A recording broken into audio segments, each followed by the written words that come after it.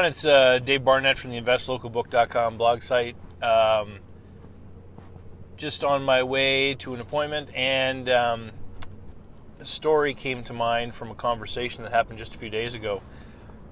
I put up an audio clip maybe 2 weeks ago about liquidity and about the risk of being able to turn an asset back into cash if you ever had to.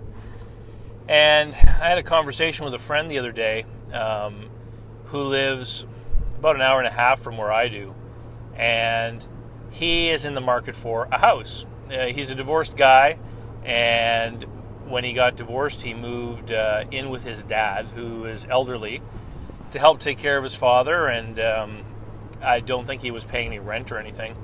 So he's been able to save a lot of money, and he told me that he had saved up about 40 grand and was in the market to buy a house for himself and was looking for a place where his dad could move in with him.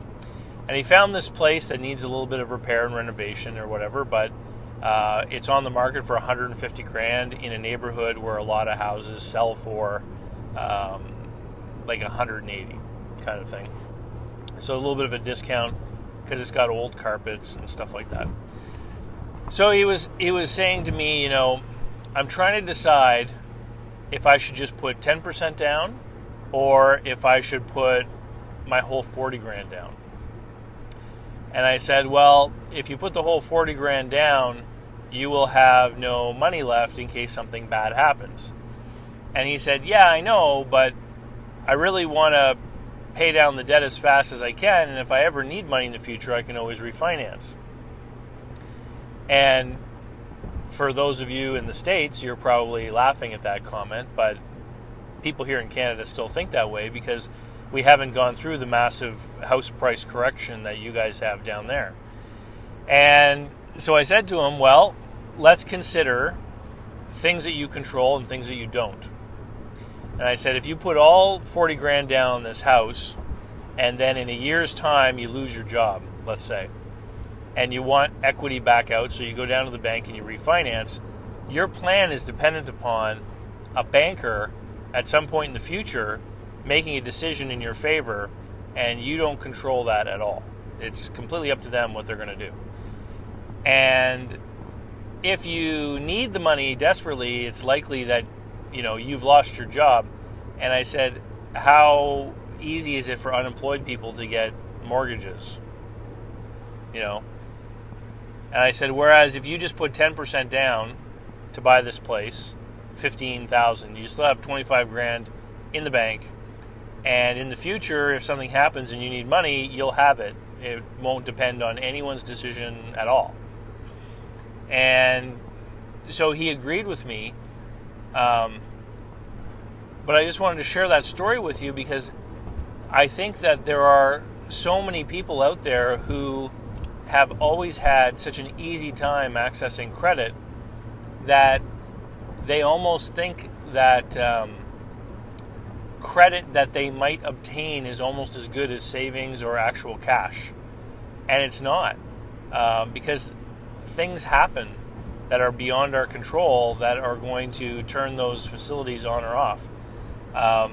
I once had a credit card with a $25,000 limit on it, and I thought it was great. I was like, hey, if I ever needed to run out and drop 25 grand on something, I can.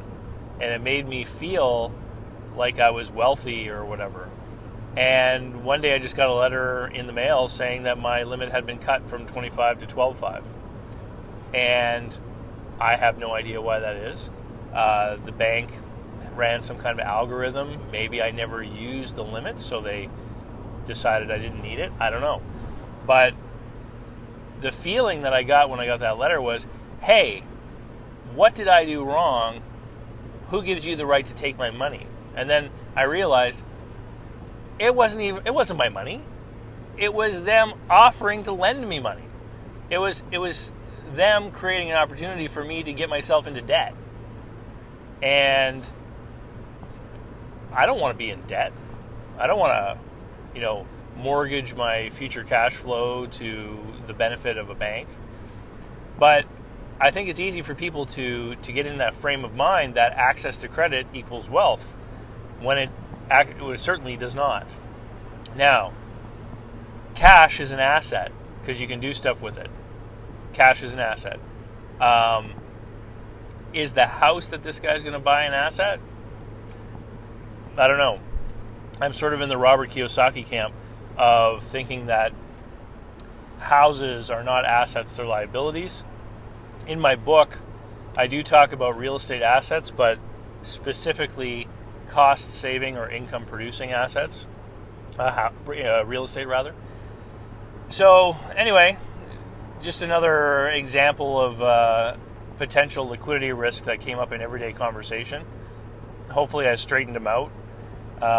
If you want to learn more about personal wealth and how to make true asset diversification and how to make superior returns in your own community without using banks or financial institutions, then you should definitely pick up a copy of my book, which is called Invest Local, and it's available from Amazon in softcover and Kindle, and it's also available for immediate download in PDF format from my blog site, investlocalbook.com.